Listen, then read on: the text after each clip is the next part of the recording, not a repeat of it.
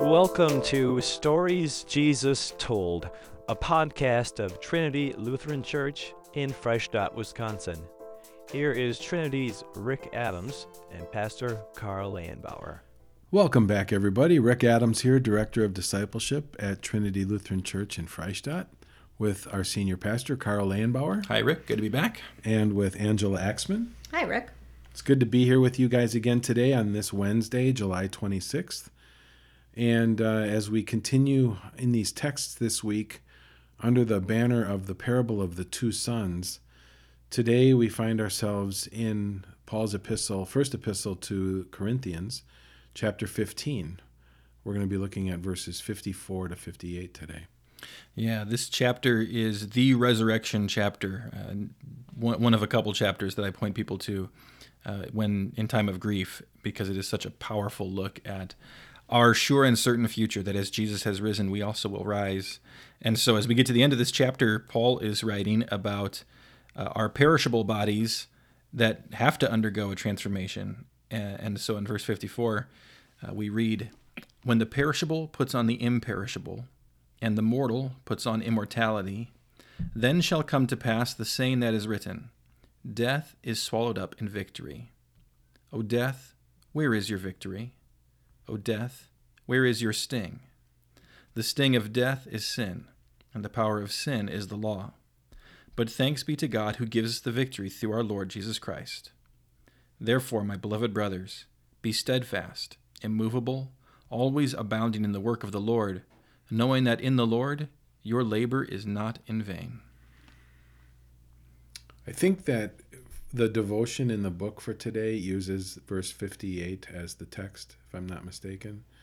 And I think it easily lends itself to the parable of the two sons, because when you have, again, I'm reading from the NIV, the phrase is, always give yourselves fully to the work of the Lord, because you know that your labor in the Lord is not in vain. And so as we think about that son who went to work at his father's command, after initially saying, no, I will not go, for whatever reason changed his mind and went to work. And so Paul is reminding us here that as we work and we give ourselves fully to the work of the Lord, it won't be wasted. Our work will never be wasted. Yeah, I love that, because where in life do you get a guarantee that your effort is not going to go to waste? It's actually, the whole book of Ecclesiastes is making the point that you can labor and labor and labor and labor, and then it's all for nothing, because you're going to die and you're going to hand it all over to somebody else, and they might be an idiot, and it's all for waste. But not when your labor is the Lord's labor. He's doing a work that lasts eternally, and we get to be a part of that in the opportunities we have to strengthen and encourage God's people in their faith, to raise kids who know Jesus, to support the work of churches and missions that are reaching out to people close to home and around the world, that this is work that's going to last forever. And it echoes Colossians 3 that talks about whatever you do, work at it with all of your heart as if working for the Lord and not for human masters. Yeah. There's a joy that comes in. I mean, that's part of the way that we worship God, and the way that we give thanks for what he's done for us is by turning around and saying, where can I help you? How can I be part of you? How can I do what you do? Like, the greatest form of flattery is imitation, right? So how do I work like you're working so that I can show you how much I love you and how thankful I am for what you've done for me? I love the fact that you brought that passage up right after my comment, because the things I rattled off were like churchy things. And then you went to Colossians, where it's whatever you do, which is recognition that God uses whatever he gives us to do, which a lot of those things are not churchy things. It's, taking care of my lawn and changing diapers and whatever else it is. But when I'm doing those things to honor God, it becomes part of his work. And it also takes on significance. That time I spent mowing my lawn sometimes caused me to intersect with a neighbor and build a relationship, and things go places I'd never expected. And so in ways that we don't even anticipate, our work becomes the work of the Lord. Sure. And a labor that's not in vain. I had wanted to go back a few verses from verse 58, because I feel like from verses 54 through 57, we get this lead up to that leads to that first word in verse 58, which is therefore. I don't know, is it in the ESV? Yeah, therefore. Therefore. So anytime you see that word therefore, you know that something previous important had come. When you see the word therefore, find out what is therefore. Right, exactly. And what Paul is quoting Hosea here in verse 54. Where, O death, is your victory? Where, O death, is your sting? Hosea 13, verse 14 says, I will deliver this people from the power of the grave. I will redeem them from death. Where, O death, are your plagues? Where, O grave, is your destruction? I will have no compassion. It's God is saying, I'll have no compassion on death. It's like he's taunting death. He's taunting the grave. And I don't know, maybe it's my personality, but I like that. I like that we've got a God who speaks so victoriously it's over a his huge deal. enemies. It's a Yeah. huge deal. And it's earlier in 1 Corinthians 15 that death is labeled as God's enemy, and it's the last enemy that's going to be destroyed. So Jesus came along and he was defeating demons, and Jesus came along and he was defeating sin, and in our lives he's doing that work, but in the end death itself dies. Yeah. It was a few weeks ago in a podcast you were quoting or referencing a sermon that Pete gave one Easter when he said it's not good To be God's enemy. To be God's enemy. Yeah. And I love that, because that is what death is. Death is God's enemy. And I'm sure that as a pastor, you've used this verse at many a funeral, perhaps, right? As a reminder. This passage is in almost every single graveside committal. Yeah. Yeah. Well, and it's easy. I think it's easy at a lot of times in life to forget about death. We think about it when it's right in our face for some reason. You know, periodically something happens within our families or friends. But we don't. I don't think it's something. At least I don't. I don't think about death all the time. And yet, our eternal life is what should be the most precious and important thing to us. And I like the visual that is in the word perishable when he's talking about the perishable has been clothed with the imperishable. When I hear perishable, I immediately think about food. And like lettuce. I'm not the only one that thinks about it. I'm thinking of once the decay sets in, it goes fast and it's ugly and it's disgusting. We had a tub of vegetable oil, I guess. It wasn't butter, it was something manufactured. Never good when you're not sure what it was. The point is I had put it out in the garage refrigerator because I needed to make space in our kitchen. And weeks later, somebody's looking for, butter for their waffles. And so I said, I think there's more out in the garage. Go get it. And they come back in, open it. It was like poof of dust. It was so it was so alive. Disgustingly molded. But I felt real bad.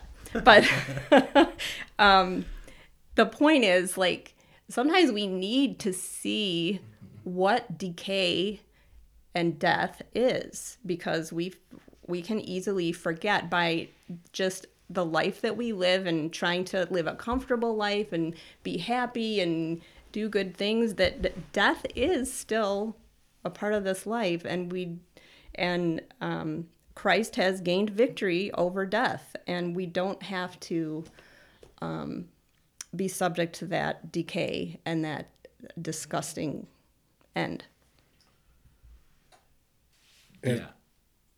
As we've alluded to in previous podcasts, there's a word here in verse 54 when you were talking about the perishable and imperishable, and it's clothed.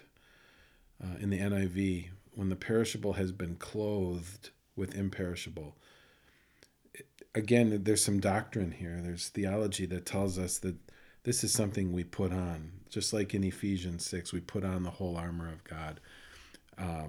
It's the righteousness, the identity that we have is placed on us from outside of us. And so our identity as imperishable, is Christ's imperishableness that we've inherited. I love that. Something too to point out as we talk about this, because it's just the language in the church has been too sloppy for too long. Death is a bad thing. We are not living until finally we die and go to heaven, and then like as if death is like a good thing and it's the gateway into paradise. Death is a bad thing. Death is the wages of sin. Sting of death is sin. Power of sin is the law, like Paul says here. The good thing is the resurrection. That's when death is undone, and that's when paradise is a physical reality that we can experience with physical bodies. And that's what 1 Corinthians 15 is all about, is the resurrection of the body. And so just to say it real clearly, when I die, my soul goes to heaven, my body stays here. That's better than life here because I have rest from the sins and the dangers and the fears of this world. But it's not the final hope. We are still waiting for that day when Jesus returns. My soul, my body will be reunited.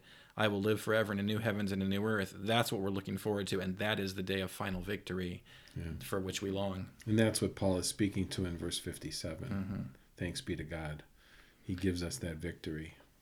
So I think if I can turn this towards the parable a little bit, my mind goes to, you have these two brothers, and the one says, oh, sure, I'll go, and then he never gets around to it. And when I think about why that often happens in life, I have good intentions, but I don't actually carry out what God would have me do. A lot of times it's because I get distracted by this world, either by fears and worries or by pleasures and things that sound more appealing.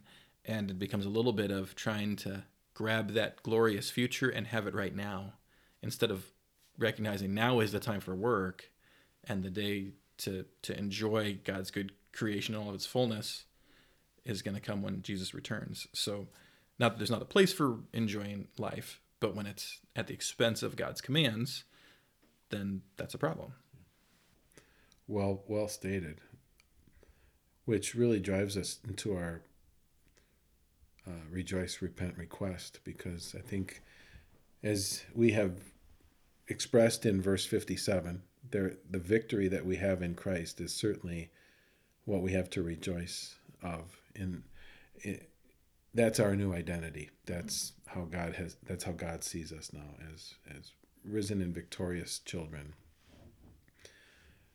And I think you also very adequately, very properly expressed what our repent needs to be, that we tend to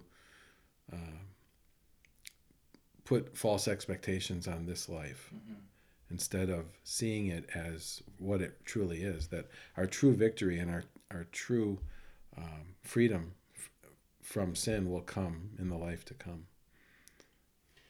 Yeah, I think about that phrase, you only live once. And the idea is you only get one chance to go enjoy as much of this world as you can enjoy. And here Paul gives us the exact opposite mentality, right? Therefore, since you have eternity, since the perishable is going to be clothed with the imperishable, since you are immortal, my beloved brothers, be steadfast, immovable, always abounding in the work of the Lord, knowing that in the Lord your labor is not in vain. So it's almost like you only live once, so get to work, because you only get one chance to do a work that's going to have eternal implications. So it made me think of how that phrase, you only live once, was actually used at one time to help sell beer. Because I think it was Schlitz or something, like, you only go around once in life, therefore you got to grab all the gusto you can. And in their mind, grabbing all the gusto meant buying their beer. So thank you for setting me straight on that. Yeah, Paul's got a different way to think about it. So getting back to the topic, I would say there's also a repent that goes hand in hand with the request, in that the language in verse 58 is active language, like that you have to choose. You have to choose to stand firm. You have to choose to let nothing move you. Like it takes effort on your part, and to give yourself fully to the work of the Lord is allowing selfish reasons to take a back seat to serving God, really. And I would repent that I don't do that easily, or it's not my first or second nature. It's probably my 10th nature. And It's Jesus' nature, actually. Yeah. right. And so the request would be for more, kind of as always, just more of a heart like his that is drawn to that sort of motivation and the strength to act that out. Yeah. It strikes me, thinking about the passage from earlier this week from Matthew with the woes to the Pharisees, and I think one of the things Jesus labeled as finding inside of them was selfishness. That for all of their rigorous, we're keeping the law and denying ourselves this and denying ourselves that, there's actually this selfish desire to accumulate the praises of people or something along those lines, and so as a result, they're not abounding in the work of the Lord, and that's another place to recognize in a more subtle way a need to repent, that I'm pursuing something pious at times that is keeping me from actually abounding in love for God, love for my neighbor, the sacrificial care for others. So repentance, and then, like you said, a request that God would cultivate that in me, and that he would keep my eyes on the truth about what is eternal, what lasts, and what really matters. This moment is so fleeting, so why not use it well, since I'm going to have all of eternity? And knowing that while you work, nothing is in vain. Yeah. I think that alone should motivate us to be all in and just throw ourselves headlong into the work that God gives us to do. Yeah. We have nothing to lose. Yeah. So, all right. Well, thank you again, everybody, for joining us. We hope that you will reflect and meditate on 1 Corinthians 15 today, especially these last verses from 54 to 58. Really meditate on them and let them melt into your heart so that they can sustain you throughout your day. And we will see you again back here tomorrow with another text under the banner of the parable of the two sons. See you tomorrow.